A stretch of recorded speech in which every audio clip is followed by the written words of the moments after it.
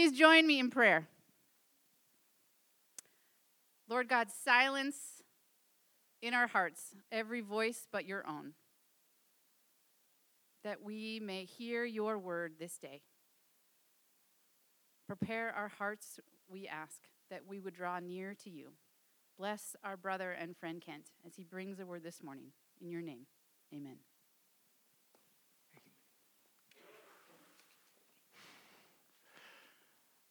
Since the release of Trayvon Martin's killer in 2013 and the killing of Michael Brown in Ferguson, Missouri in 2014, the phrase Black Lives Matter has become a rallying cry for a new chapter in the long freedom struggle for African Americans and other disenfranchised minority groups.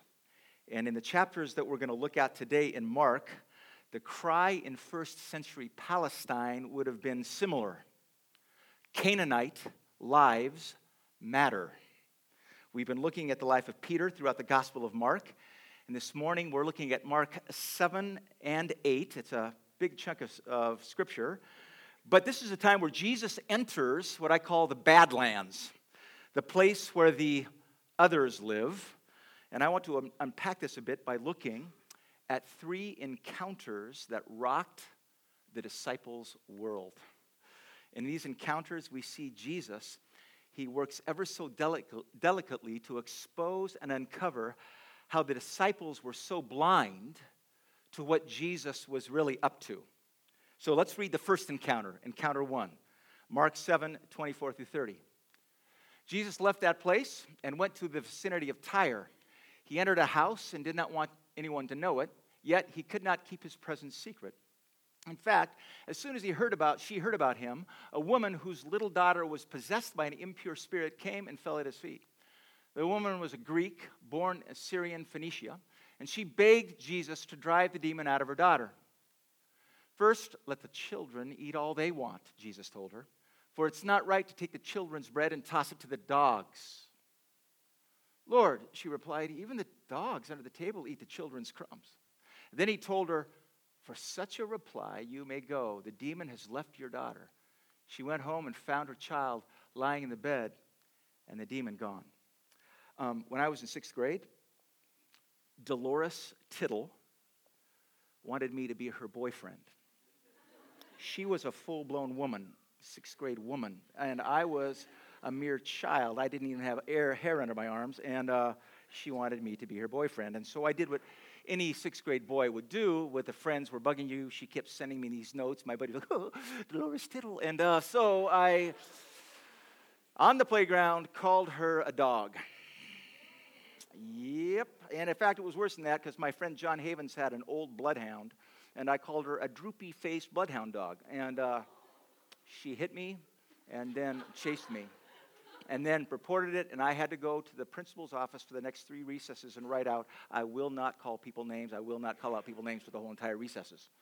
And then Dolores Tittle proceeded to chase me for the next 2 weeks. I moved from being her boyfriend to the person she most wanted to kill. And so does Jesus need to go to the principal's office? I mean, everyone knew that racist comment. It's not good to give the dogs, every Jew called a Gentile, a dog. Gentiles weren't people. This was a common phrase. Come on now. I mean, Jesus has got to at least be better than me and Dolores Tittle. And in Matthew 15, we read the same story, although in Matthew, she's called a Canaanite woman. Now, just so you know, Canaan was the land that encompassed all of Palestine and all of Syria. And here Mark is a bit more specific. She is a Canaanite Syrian woman. And this interaction would have been really disturbing to the disciples in a number of ways, especially Peter. I mean, number one, this is Jesus talking to another woman. Like, what is it with Jesus and women? 2, this woman is a Canaanite. 3, and worse than just a Canaanite, she's a Syrian dog. Can you imagine what's going on in Peter's mind? I hate Syrians the most. President Bashar al-Assad is an idiot. His Ba'ath Party rulers are cold-blooded murderers, and they're anti-Israeli and anti-Jew. The government shoots its own people and uses chemical weapons. They've forced 5 million refugees to cross over the borders, and they want to settle in our land. No way. And on top of that, this whole encounter makes us feel pretty shameful as disciples, because we were told in Deuteronomy 7 to utterly destroy the Canaanites. Deuteronomy 7. When the Lord your God brings you into the land you're entering to possess and drives you out many nations, the Hittites, the Girgashites, the Amorites, the Canaanites, the Perizzites, the Hivites, the Jebusites, 7 nations larger and stronger than you. Always say those with boldness. And when the Lord your God has delivered them over to you and you have defeated them, you must destroy them totally, for they will turn your children away from following me to serve other gods, and the Lord's anger will burn against you and will quickly destroy you. And now probably Jesus is going to rebuke us for not destroying those dogs. What's going on here? Is Jesus being mean? Does he need to write out, "I will not call Syrians dogs" 400 times? I can't believe that. No, I think Jesus is doing something incredible. He's drawing out the racist tendencies of his disciples. Can you picture this interaction? The woman asks, "Jesus, would you heal my daughter?" And Jesus responds, and I think he's looking at Peter and the disciples and this woman. "It's not right, is it, to feed the children's bread to the dogs?" And I think Peter went, "Oh yeah, that's our guy. Abraham, the father of the Jewish nation, we are the children of the chosen. And you are a dog, Jesus? Yes, I knew he was our boy." And then she says something profound back to Jesus. "Yes, but even the dogs have the right to eat the crumbs." Now, this is a profound statement, and we don't have a lot of time, so let me just say this. She's referring all the way back to Genesis 12, the covenant God made with Abraham, the father of the Jewish nation. And what was that covenant? "I will make you a great nation," God told Abraham, "and I will bless you, and all the peoples on the earth will be blessed through you." And she reminds Jesus and the racist disciples, although I don't know if Jesus needed a reminder, but that the children, the Jews, who were supposed to bless the other nations, and yet we haven't gotten a crumb of blessing. All we've gotten is hate. And Jesus loves her answer. And instead of taking her out and finishing the ethnic cleansing of Deuteronomy 7, which the disciples might have been waiting for, he praises her reply and heals her daughter. Whew. I mean, the disciples knew the truth of the Old Testament. Canaanite women lead Hebrew boys astray. We should destroy them. But Jesus heals her. Are you kidding me? And from that point on, very interesting, Jesus' ministry goes multicultural. He begins to minister to the others. And this was a problem for the disciples. Encounter number 2, the feeding of the 4,000. Now, a few weeks ago, Mindy unpacked Mark chapter 5, the feeding of the 5,000. And the story follows, has somewhat the same trajectory. This is not 5,000, this is 4,000. There's a crowd, there's no food, there's grumpy disciples who want to send people home. And then there's the question, how much food do we have? And then there's all these baskets full of food left over. Same kind of trajectory. And let's pick it up right after the disciples asked Jesus, how in the world are we supposed to feed 4,000 people in the land of Canaan? Here's what it says. "How many loaves do you have?" Jesus asked. 7, they replied. He told the crowd to sit down on the ground, and when he had taken the 7 loaves and given thanks, he broke them and gave them to his disciples to distribute to the people. And they did so. And they had a few small fish as well, and he gave thanks for them also and told the disciples to distribute them. And the people ate and were satisfied. Afterward, the disciples picked up 7 basketfuls of broken pieces that were left over. About 4,000 were present. How many loaves did they pick up in Mark chapter 5? Mindy preached the sermon, do you remember?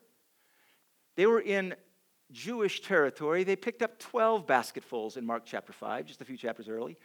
There's 12 tribes of Israel, 12 basketfuls. How many baskets did they pick up here?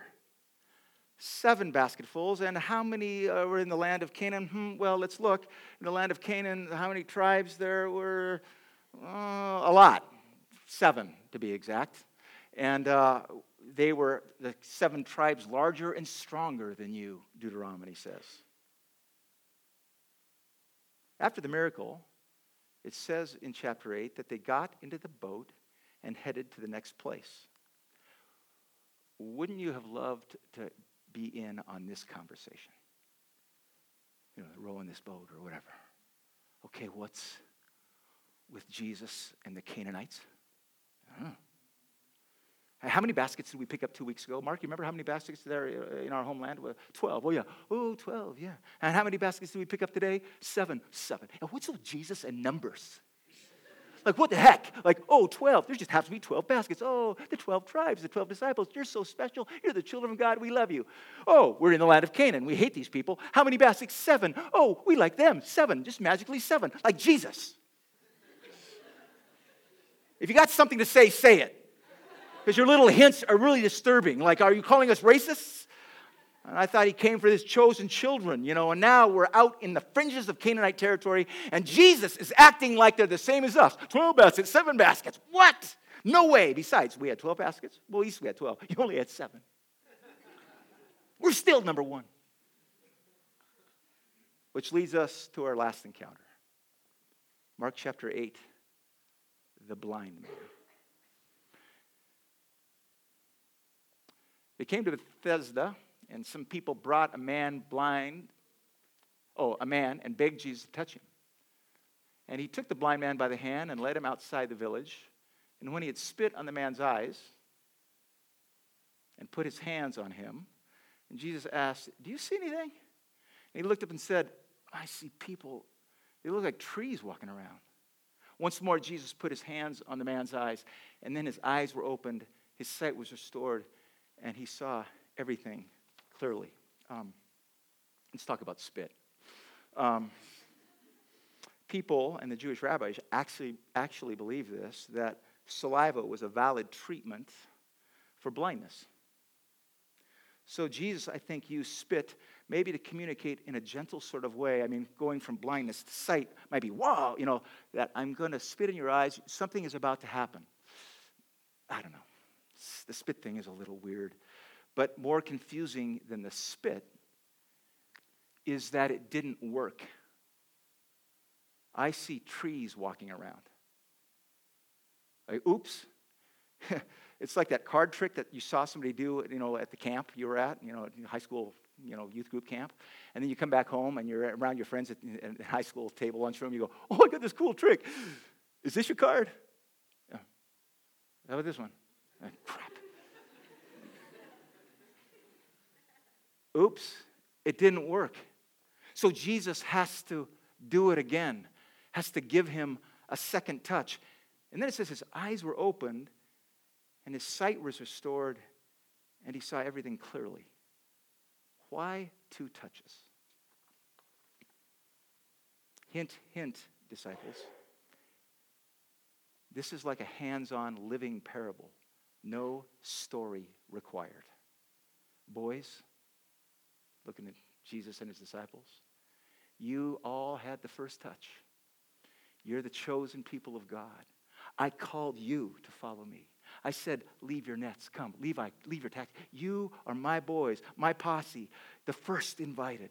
I touched you first, but you desperately need a second touch. Because you think some people aren't really people. I've been watching. They aren't worthy of love and healing, food, or a touch. They're just dogs, trees that we can cut down, use for fuel, clear to plant our fields, clear cut to plant our crops for our nice little holier-than-thou club, trees that we can take to the burn pile so we can go on with our nice little lives in nice little America with our nice little houses with 2.5 kids in a garage. Jesus, I think gently and very deliberately, was trying to wake the disciples up, purposely moving them towards the truth of John 3:16. For God so loved the world the others. Everybody. That he gave his only son, that whoever, Canaanites, Syrians, believes in him shall not perish, but have eternal life. As the worship team comes up, let me close.